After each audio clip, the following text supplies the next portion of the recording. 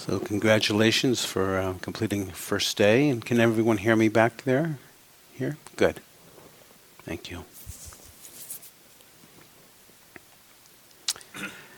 There's a beautiful words from the Buddha in the Samyutta Nikaya.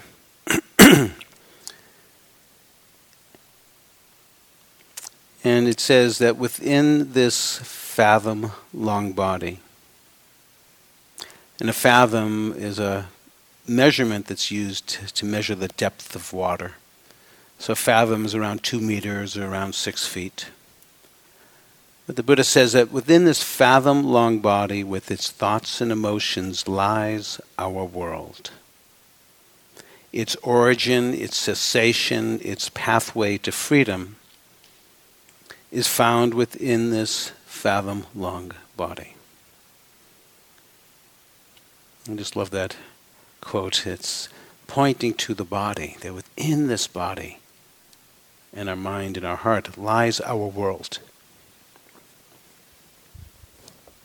Its beginning, its ending, the pathway to peace, the pathway to freedom, the pathway to nirvana is within this fathom long body. And so I want to congratulate you all for first day of practice. I know it's a change of lifestyle, and for some of us it may be very challenging. So I'll offer you some reassuring words from Bhante Gunaratana, a Ceylonese monk. He says that somewhere in this process of meditation you'll come face to face with the sudden realization that you are completely crazy. That your mind is a shrieking madhouse on wheels, barreling down the hill, utterly out of control and hopeless. Nope, it's not a problem. You're not any crazier than you were yesterday. Perhaps it's always been this way, but you just haven't noticed. So I find that to be very reassuring, kind of the description of my own mind at times. And we're involved here in a practice of, in a couple of ways of helping to bring more awareness to the breath, to the body. And that repeated repetition of bringing the mind back when we wander off. And so there's the process of awareness, the process of steadying, which takes its own time. It's very important in this practice to practice with a kindness in our hearts. And I know for many of us, due to our background conditioning, we may not be so kind to ourselves. Sometimes it's said that we sometimes can be more kind to others than to ourselves, because if we said to others what we said to ourselves, then we would maybe have no friends. So the training ourselves with kindness goes a long ways. And it's interesting, in Mandarin, the word for mindfulness is actually one character, not two. And the character is divided in half. It speaks of mindfulness and heart. They're actually both together in the character of the definition of mindfulness in Mandarin. And so it's implying this unification of the mind and the heart. So maybe, as one colleague calls it, mindfulness, heartfulness, or kindfulness. So built right into the practice is the sense of the heart. And actually, in Pali, one of the words for mind is mano, and that's referring to in the heart. The mind resides in the heart. So it's very important how we practice in our attitude, and I want to first just speak a little bit about that. And I love a teaching from Pema Chodron, who's a Tibetan nun and teacher. And she compares, pardon me. I'll try to shut off my mic when I'm coughing. I'm sorry about the little bit of coughing. It's a tail end of a cold. I'm not contagious. But Pema Chodron speaks about training a dog. And, there's a number of different ways you can train a dog, and one way can be in a fairly rigid and tight, kind of a demanding way. And eventually in time the dog will learn to come, stay, sit. But sometimes when dogs are trained with a lot of fear inside the training, they become kind of neurotic and confused. And she says, and by contrast, you could also train a dog with kindness, and it in time will learn to stay, to come, to sit. But instead of being neurotic and confused, often those dogs become more confident and flexible. And so I love that as a powerful teaching metaphor of how are we approaching our practice. Is it one of judging this and judging that? Being hard on ourselves?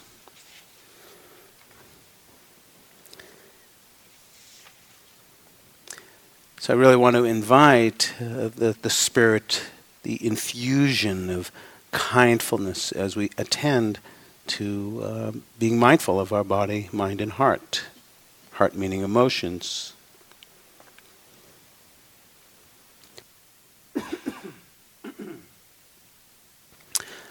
Bob Sharples, he's a meditation teacher, lives in Australia.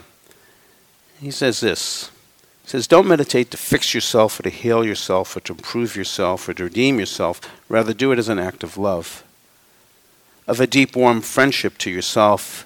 And in this way, there's no longer any need for the subtle aggression of self-improvement, for the endless guilt of not doing enough.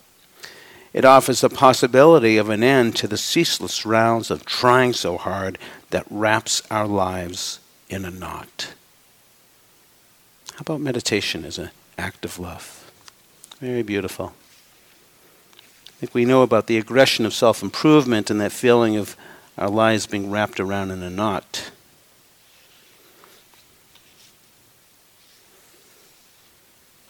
And it's not easy sitting alone. And Hafiz has a teaching poem called For 3 Days, where he says, not many teachers in this world can give you as much enlightenment in 1 year as sitting all alone for 3, 5, 6 days in your closet. That would do it. And that means not leaving. You better get yourself, to get a friend to bring you a few sandwiches, and you better get yourself a chamber pot. No reading, no writing. That would be cheating. Let's aim for the high 360-degree detox, though the sitting alone is not recommended if you're normally sedated. But dear one, don't let Hafiz fool you. Dear one, don't let Hafiz fool you. There's a ruby buried inside here. There is a ruby buried inside here. That ruby he's speaking about is wisdom, insight, understanding. This is one of the beautiful qualities of the mindfulness, this heartfulness practice, to begin to see more clearly into the places that we're not seeing clearly, to the places that we're holding on to, places we're pushing away.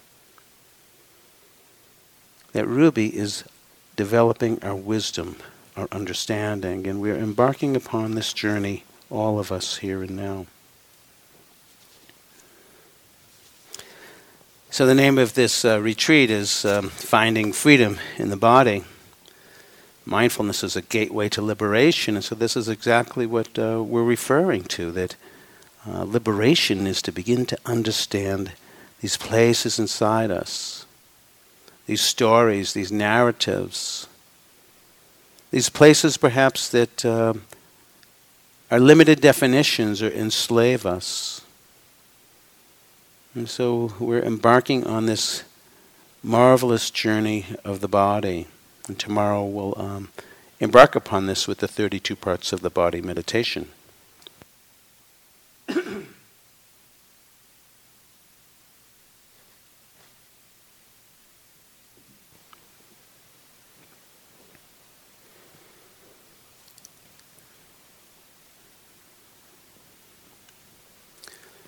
So I'd like to just offer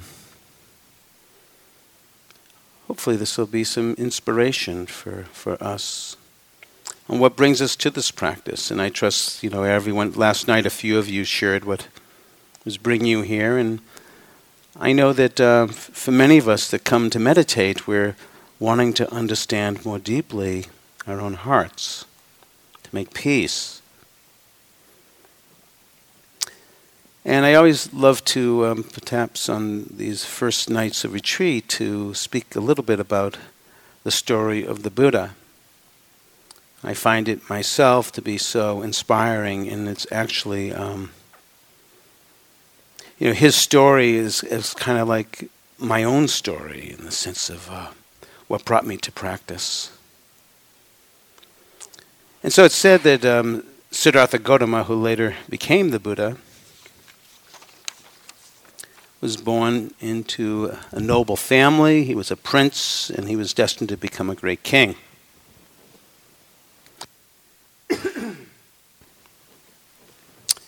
And he lived a very sheltered life. For some astrologers or wise people when he was an infant, and they look at the signs of the infant and give predictions, 4 out of the 5 said he'd become a great king, but the youngest one, his name was Kodanya, said, no, he's going to become a Buddha. And for some reason, the king got scared about that possibility, because he wanted him to be a king like himself and rule the land and so forth. And so the king purposefully sheltered Siddhartha's life with pleasure palaces for each of the seasons and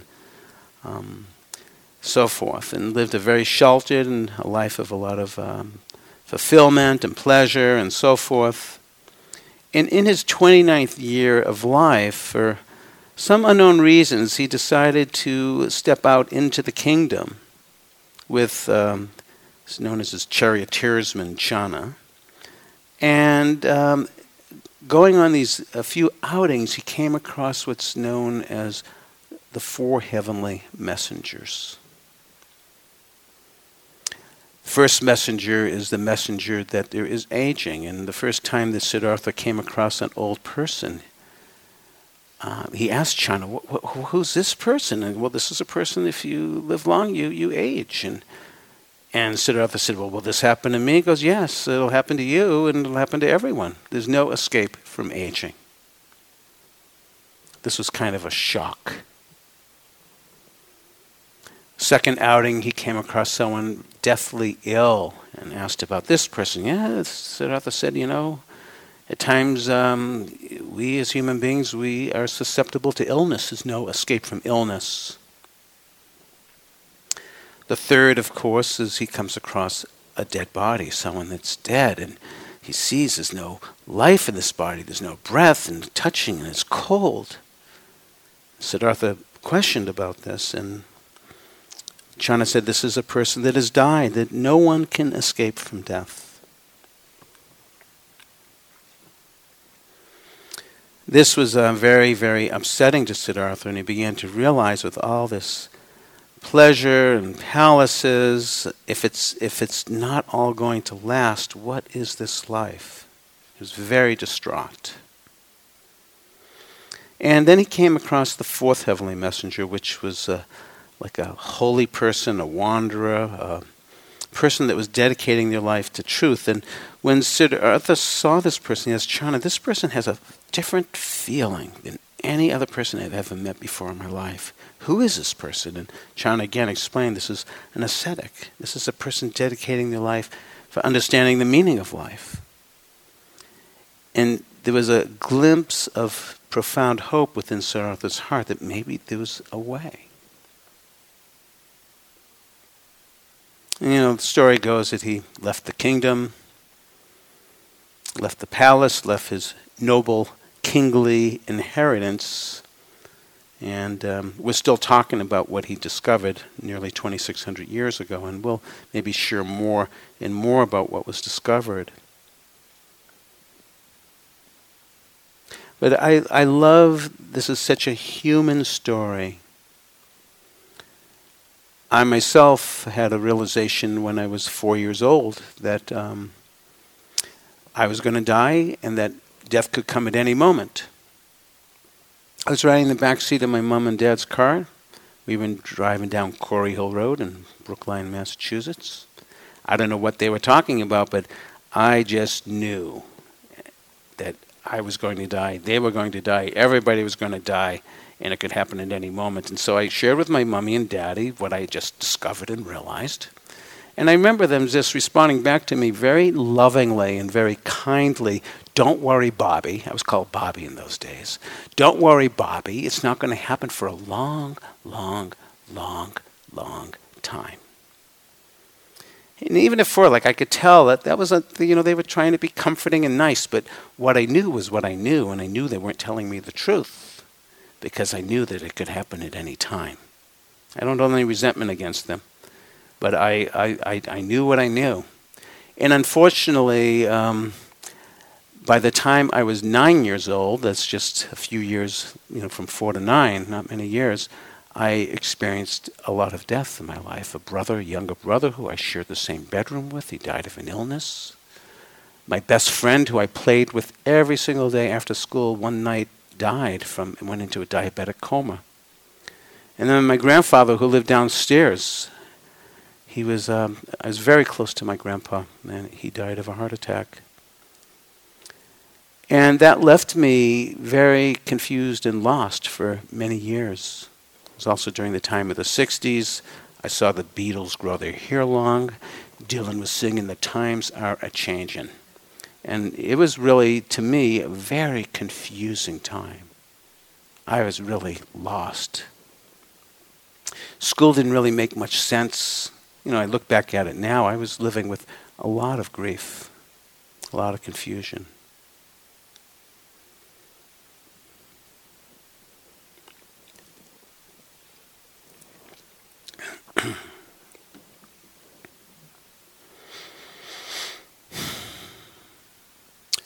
And so I managed to barely graduate high school.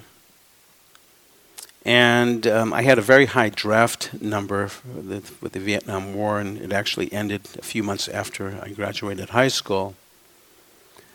And some friends went to work, a number of them went to college, and I didn't really quite know what to do. I was working in a chicken restaurant.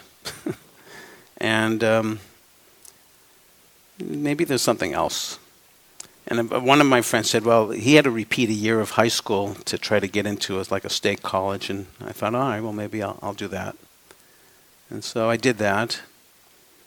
And then I applied for college, and I was fortunate enough to get into a very small state college in the Northeast Kingdom of Vermont, where I majored in skiing, drinking beer, smoking marijuana, and trying to have girlfriends.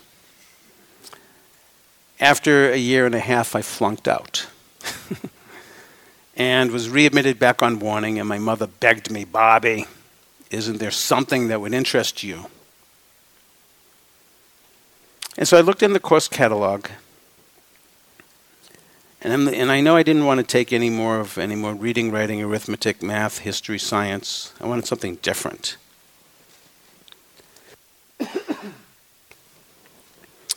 And something perked my interest, and it was weird because I was unfamiliar with this except for one thing. It said the wisdom of the East. Then there was a colon. There was a bunch of words after that, but I didn't even know how to pronounce it till much later.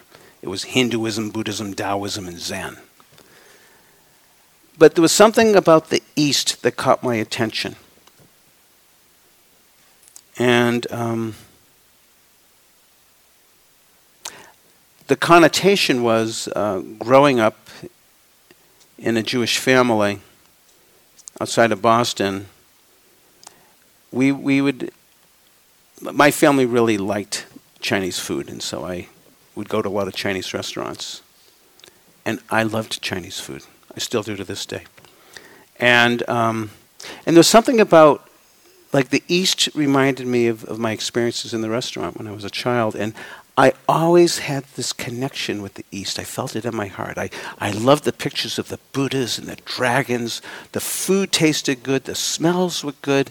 And even, I'm not wanting to stereotype, but there was a different type of vibe in a Chinese restaurant than like Denny's or Howard Johnson's. And I don't mean in any type of, it is a stereotype thing, but that was my experience. But there was something about the East that drew me, though I didn't know what it was. Well, I guess it was first my gut, my belly. And so I went to this class. I didn't know what to expect. And I walked in, and I saw the strangest looking thing I'd ever seen in my life. My college professor was sitting on top of his desk in a full lotus position. I had never had a professor like this ever before in my entire life. I think I signed up for Hogwarts here. And he's sitting on top of his desk. He's got his, like a pretzel. And I couldn't believe it. And yet when he opened his mouth and when he talked, he was so embodied. He was so sincere. He was so mysterious. He was wise. And I started just really getting into this class. And he assigned to us to read the Tao Te Ching by Lao Tzu, the way of life, the way of the Tao. And I couldn't believe it when I started reading the Tao Te Ching. It was like coming home. I never was exposed to this type of teachings about life, and it made such deep inner resonance and sense with me. And my teacher, Bill Jackson, the way that he just, I never met him. He was like my first fourth heavenly messenger. He was showing me that there was a way. And I knew, though I didn't know what he knew, but I knew that he knew something. And I knew that I wanted to know what he knew. Because he knew something important. And so, as I said, he assigned to us the Tao Te Ching, and it's 81 different epigrams of poems, and some of them I would just read over and over again, and one in particular was epigram number 47, and to just make a short little adaptation summary of it, essentially it says, there's no need to look outside your window, for everything you need to know is inside you. There's no need to look outside your window, for everything you need to know is inside you. And I kept on reading this over and over again, and it began to dawn on me that if I wanted to know something, I needed to look inside. And it's funny to say, all those years, I never knew that. I didn't have any clue about that. I mean, that's in some sense just like how lost I was and didn't even know how lost I was. But like Lao Tzu was saying, if you want to know something, look in here. That was like radical to me. That was really the beginning of my meditation journey, which now, because I'm 63, is over 40 years ago. No need to look outside your window, for everything we need to know is inside you. And I trust that every one of us here has met these four heavenly messengers. I do not think we could be in this retreat if we haven't come across them one way or another. Whether it's recognizing our own aging or that of others that we care about, or our own illness, or those that we have cared or known that have been sick, those that we know that have died. And somehow you heard about meditation. Somehow you heard about mindfulness. Maybe the Buddha, maybe a teacher, or maybe you read something. But somehow there was like this fourth heavenly messenger pointed and said, take a look in here. Take a look in here. I believe every one of us here has been touched by these messengers. And I actually would love to invite you maybe after this talk tonight to, as you walk, to reflect upon like these messengers and how they've touched you. Sometimes I've had many fourth heavenly messengers. Some I've met, some I've never met, but just how they lived their life inspired me to want to, again, to look inside. And the Buddha discovered that maybe there's a way. So from that small school in the Northeast Kingdom of Vermont, Linden State College, I ended up traveling to San Francisco. And eventually I went to a school in San Francisco, an alternative graduate school called the California Institute of Asian Studies, which later became the California Institute of Integral Studies. And while I was there, I met my very first formal Vipassana insight meditation teacher, Dr. Rina Sarkar, who was originally from Burma. She's a scholar, Buddhist scholar, and took a retreat with her, and it was all over after that. Caused beautiful brain transformation, never been the same ever since. And this practice became my life and still is my life. And so I really, studied a lot with Rina and Buddhist theory and practice. And there came a time when she invited me and some of her other students to go to Burma and to meet her teacher, who was a Burmese forest monk, Tungpulu Sayadaw. And so on November 9th, 1980, I flew to Burma. And I ordained temporarily as a Buddhist forest monk and met Tungpulu Sayadaw and began practicing with him and with others. And one of the very first practices that he offered to us, it actually was happening when we were ordaining. When a person is getting ordained and they start shaving the head, they chant the 32 parts of the body practice as a practice. This happens to both nuns and monks. And what I didn't know about Tungpulu Sayadaw was that he was really into the 32 parts of the body meditation. He was really into the elements practice, really into these meditations on the mindfulness of death. And after now sharing with you a little bit of my personal history, I felt like I was in the right place. A lot of places no one would even want to talk about death, and these monks and nuns, that's all they did was talk about death, like this is my place. And going to cemeteries and meditating on the fragility and the preciousness of this life. So I'm not trying to say all this to be morbid, but just to, what is this life? I want to be curious about it, investigate it. And so Tungpulu Sayadaw, he taught extensively these practices of the body, and I got, really into it.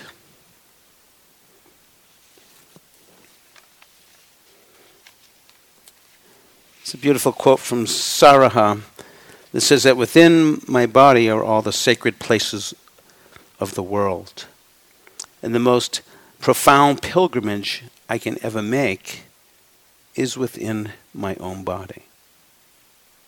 The most profound pilgrimage I can make is within my own body. And Martha Elliott, she writes that your history is here inside your body, and your body is your storehouse of all of your learnings and thoughts and experiences. Our history is here inside our body.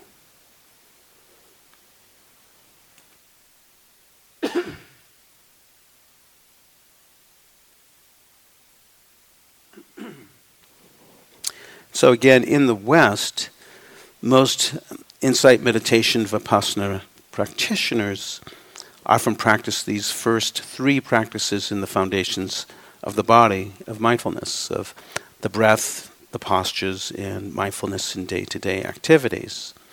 And they're hardly exposed to the 32 parts of the body meditation, the elements in these practices on the mindfulness of death. Tungpulu Sayadaw, this is what he has to say about the 32 parts of the body. He says, this is the most eminent among all of the satipatthanas, the foundations of mindfulness. This meditation is unlike any other kind of meditation, and it is brought to light and taught only in the times when the Buddhas arise.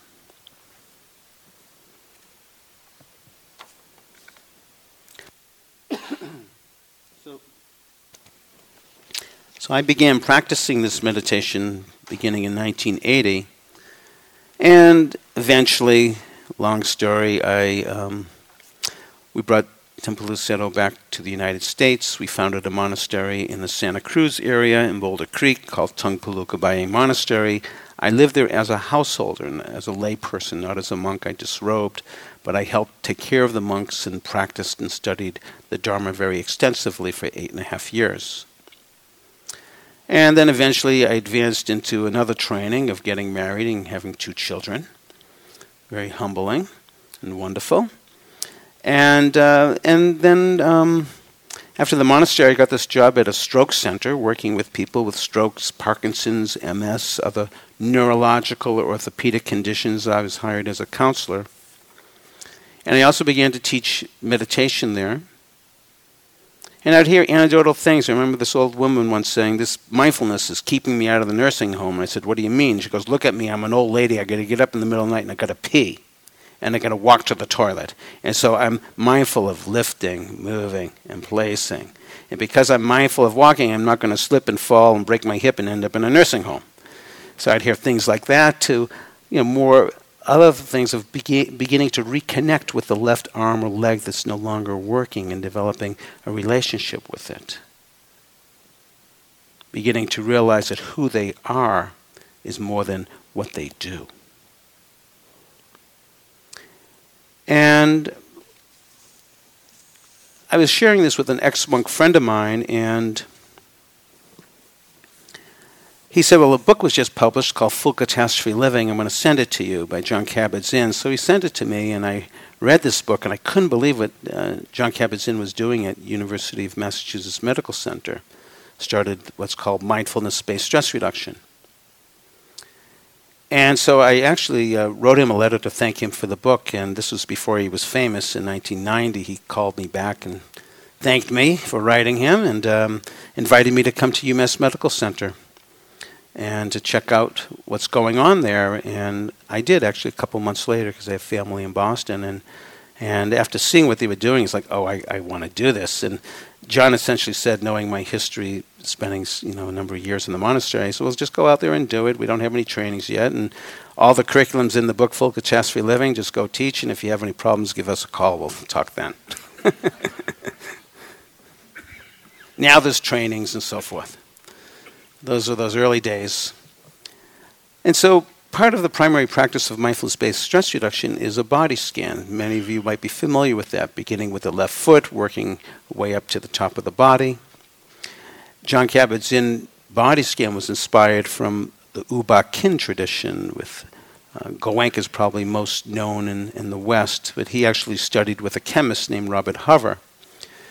And often in that tradition, the body scans were done on the top of the head, sweeping down to the feet. But John felt, anatomically speaking, let's start at the furthest place away from the head.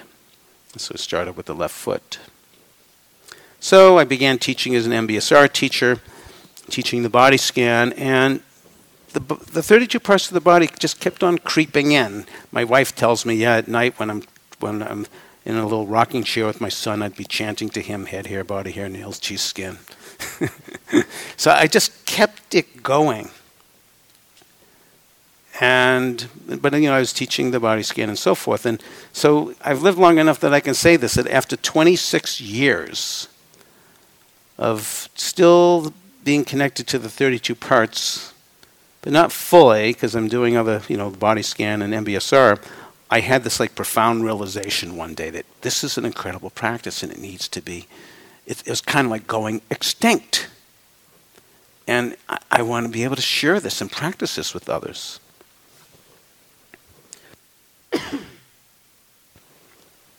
It's kind of akin to, I'll have to get this on a PowerPoint and have it behind me here. But this is a picture of a Far Side cartoon by Gary Larson. Those of you familiar with the Far Side.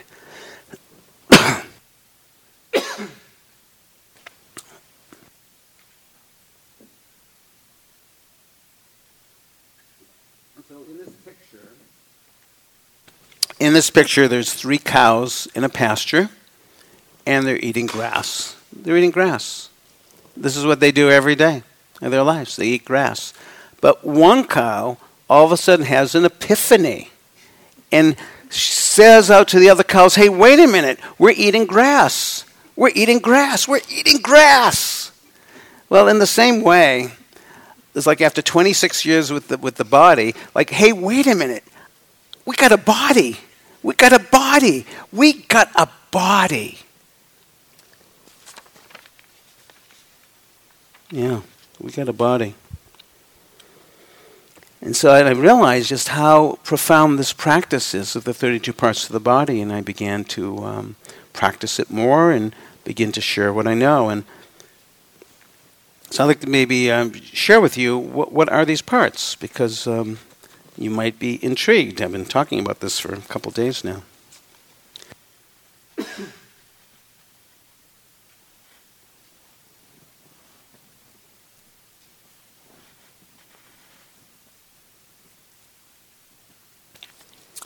And so obviously, you know there's more than 32 parts. And so, but here's the list. There's 20 solid parts and 12 liquid. So the first 5 are head hair, body hair, nails, teeth, and skin. Next group, flesh, sinews, bones, bone marrow, kidneys. And then heart, liver, diaphragm, spleen, lungs. Large intestine, small intestine, stomach, feces, brain. Bile, phlegm, pus, blood, sweat, fat, tears, grease, saliva, mucus, oil of the joints, and urine. That's quite a list. Very interesting. Why is the feces next to the brain? Did the Buddha have a sense of humor? Or perhaps, now we talk about the second brain is located in the digestive system. So it's very interesting, these parts, and when I look in the canonical literature, why these parts, I have found not even any commentaries on why these parts or why this particular order. So I can't explain to you why these parts and why this order. But one thing that I can say through the practice, and it's actually quite obvious that the first 5 parts, head, hair, body hair, nails, teeth, and skin, that when I look at you, I see your clothes, yeah, but like, what do I see? I see head hair, body hair, nails, teeth, and skin. These are the parts that we see when we look at one another.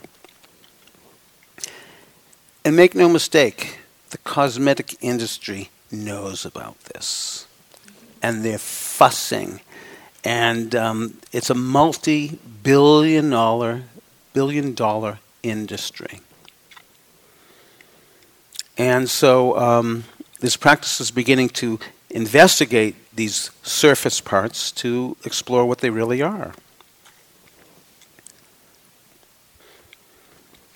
Now, I also want to just say, before getting into this first 5 grouping, that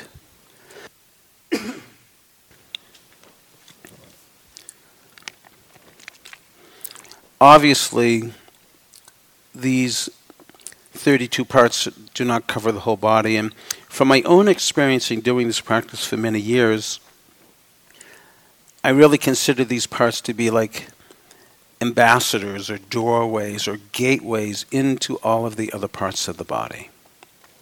So that's how we begin to include all of the different parts. Like, for example, my wife has diabetes, and so when we're in the abdominal area, just the nature of her practice in there led her into the pancreas.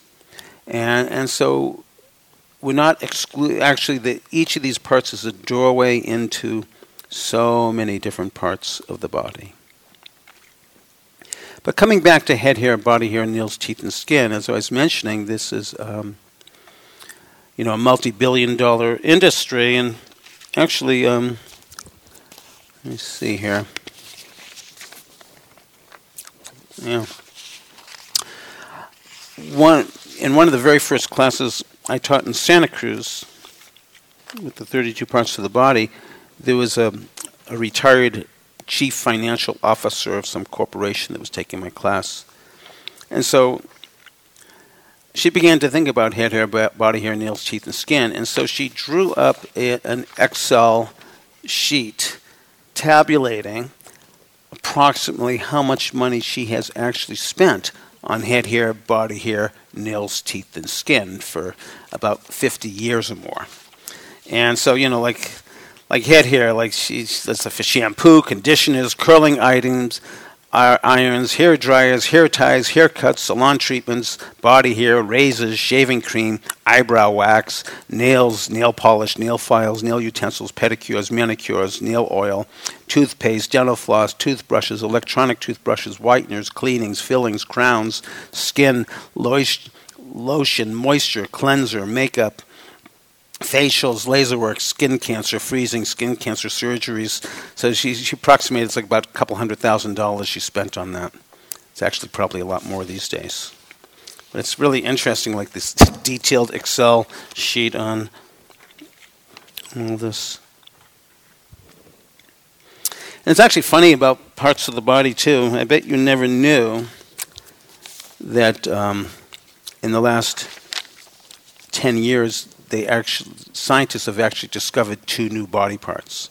No, you don't have a third arm or a second head.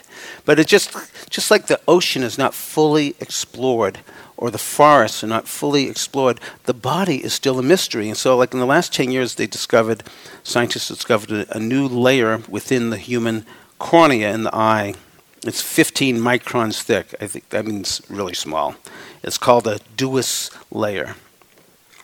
And then there's a ligament discovered in the knee, an anterolateral ligament. So the list goes on. I mean, even this body is still kind of uncharted. So coming back to the head hair, body hair, and nails, teeth, and skin. Again, we've spent a lot of time, at least I know that I've spent a lot of time fussing on these things. And when we really look, let's say if we got a medical dictionary, for example, with head hair, what it will say is head hair is composed of thin, flexible shafts of hardened cells protruding from the head. Its purpose is to keep our head warm, if you have hair, and also protection from ultraviolet light. That's what head hair is. And yet, we all have our head hair stories. I was sharing with my colleagues yesterday. I got bar mitzvahed when I was 13, and that night was the party. I was the star of the party. And so I went into the bathroom because I wanted to look good. And I don't know if you remember, I don't even know if they still have Brill cream. And there's a little song about it, a little dab will do ya.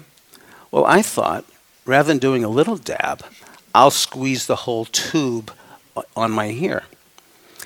And you could cook French fries in my hair after that. It was so oily, and I was getting towels, and I'm trying to wipe it off, and I'm feeling so much shame and humiliation, and I'm the star of the party, and I have to go out there. And this all happened one day while I'm meditating on the head hair, and there I was, 13 years old. Here's shame.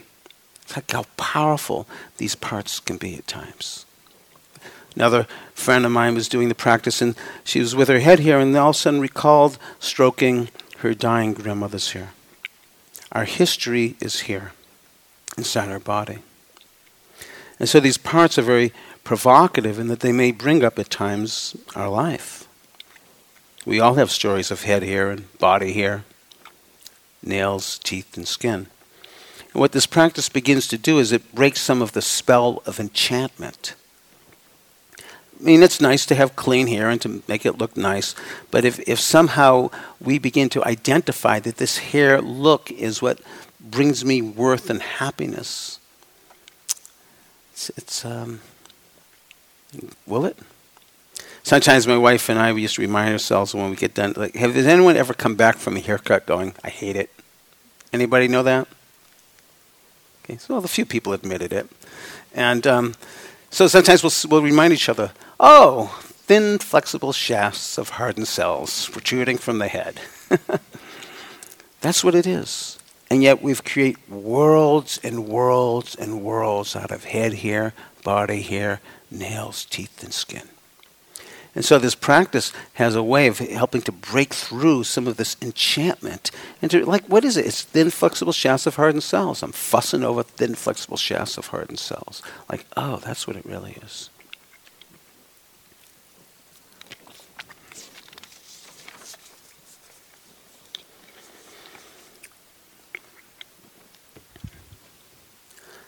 There's a particular way that we'll be practicing it, and it's from the Dharma. It's called the Sevenfold Skill in Learning. And this is where it becomes a little bit of a different practice than what a number of us are used to. It's kind of a prescription of how we practice with the body parts. We must know it verbally and know it mentally. And know the color of the particular part, the shape, the location, the direction, meaning is it above or below the waist, or maybe both above and below the waist. And then the delimitation of what it's bordered by, as well as its definition. What is it? Head, hair, thin, flexible shafts of hardened cells, and its function. And so we'll be working with the practice in this way, and we'll actually, tomorrow morning for the first instruction sit,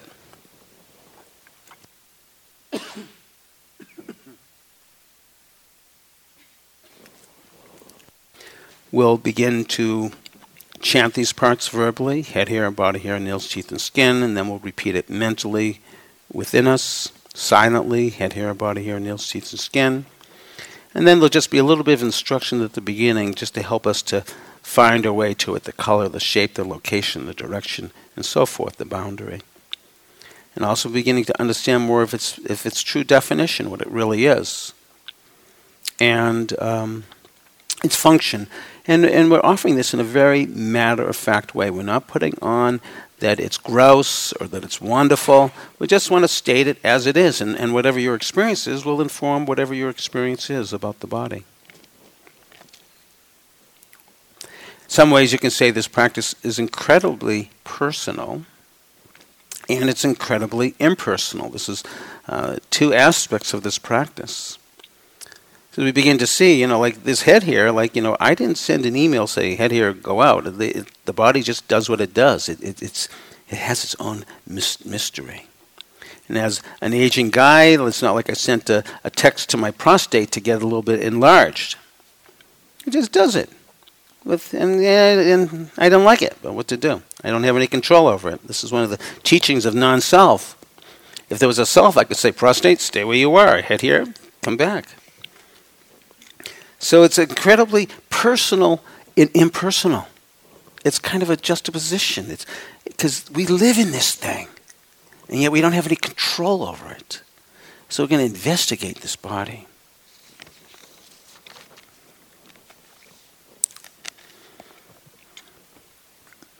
And the question is, whose body really is this anyways? A lot of the current science is saying that we're not a human being, we're a human biome. There's many organisms. We're about 10% human and 90% organisms.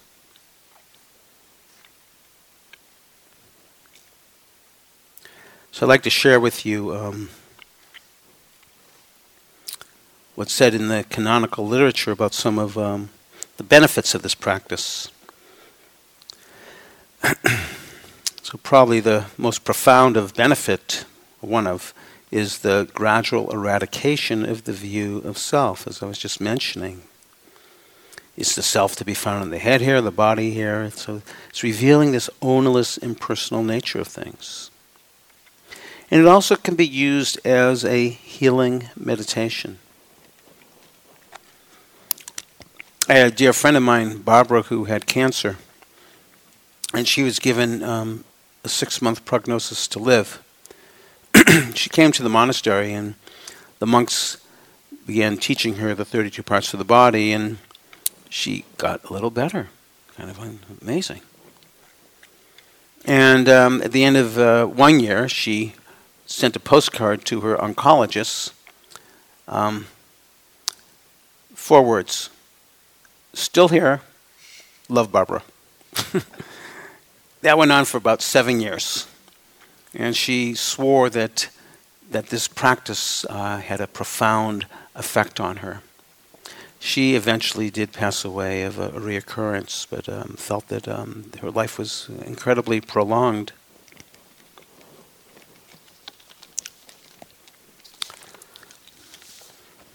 Actually, this is what Barbara wrote. She wrote this not before she died, but not so long before it. She calls it Of Life and Death. She says, "It's not the will to live which sustains my life, but the release from fear. I've not outwitted death, but I've broken free from the stranglehold of fear.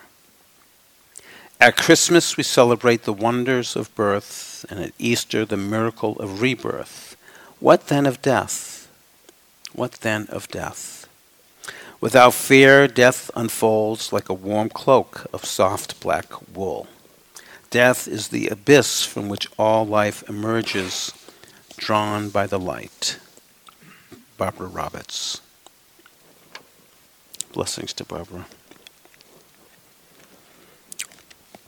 This is from another person who wrote to me. She said, "I've been disembodied for most of my life, the result of very early and sustained child abuse by multiple abusers. The teachings and the exercises on the body have allowed me to claim my body as my own, organ to muscle, to veins, to fluids and skin. I have removed the hands of unwanted perpetrators from my body and from my mind, and my heart has deep compassion for this body of mine. I have a new respect for what my body is and has always been. I'll be taking this practice with me for the rest of my life." She also said, "I might add that as I began to understand the intricate relationship and purpose of all of my bodily systems, I began to regret damage to my body by my own choices over decades of my life. Too much sun leads to melanoma, too little exercise led to weakened muscles, reduced core strength and limited breath.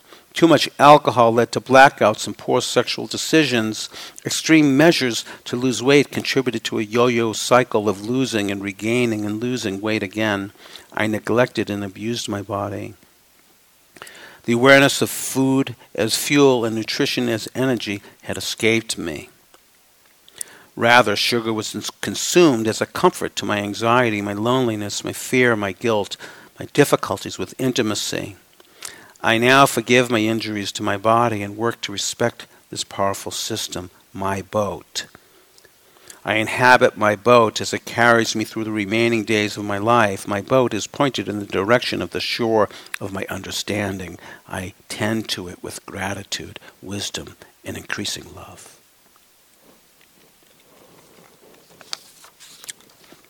There's a lot of stories that I could read here. I'm also aware of the time. So, yes, I mentioned the benefit of a healing meditation. It also speaks of the benefits that you become a conqueror of boredom and delight. You become a conqueror of fear and dread. You can bear the cold and the heat. It uproots pride and clinging. It amasses deep concentration. You will become intelligent. Attains jhana, absorption. Attains nibbana, the complete freedom. And so tomorrow we'll begin this practice within this fathom-long body with the thoughts and emotions that lies our world. Its origin, its cessation, its pathway to freedom is found within this fathom-long body.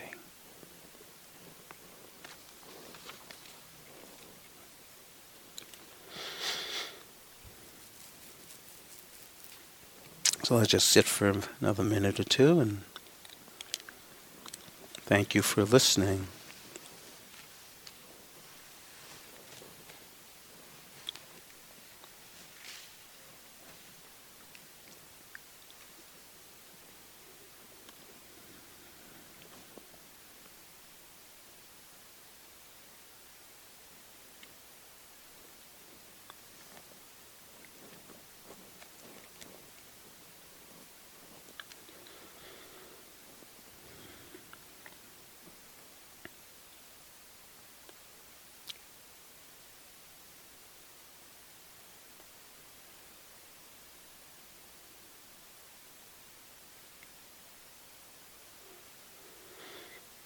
And so I'll just end with a reading from Tsongkhapa.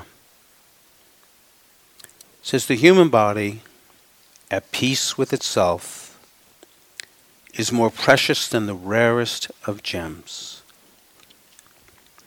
Cherish your body. It is yours this one time only. The human form is won with difficulty, and it is easy to lose. All worldly things are brief, like lightning in the sky. This life you must know as the tiny splash of a raindrop, a thing of beauty that disappears even as it comes into being. The human body, at peace with itself, is more precious than the rarest of gems.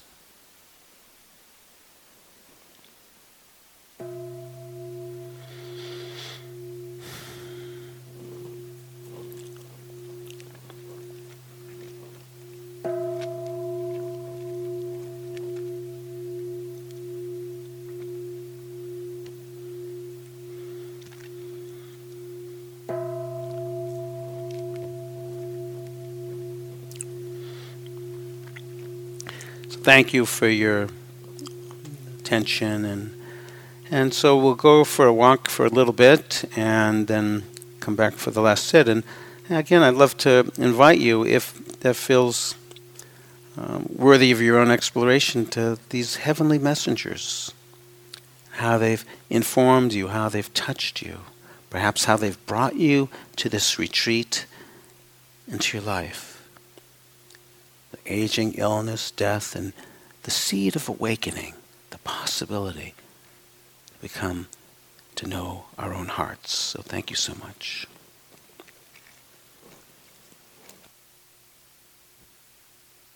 I'm going to be here for a while, so please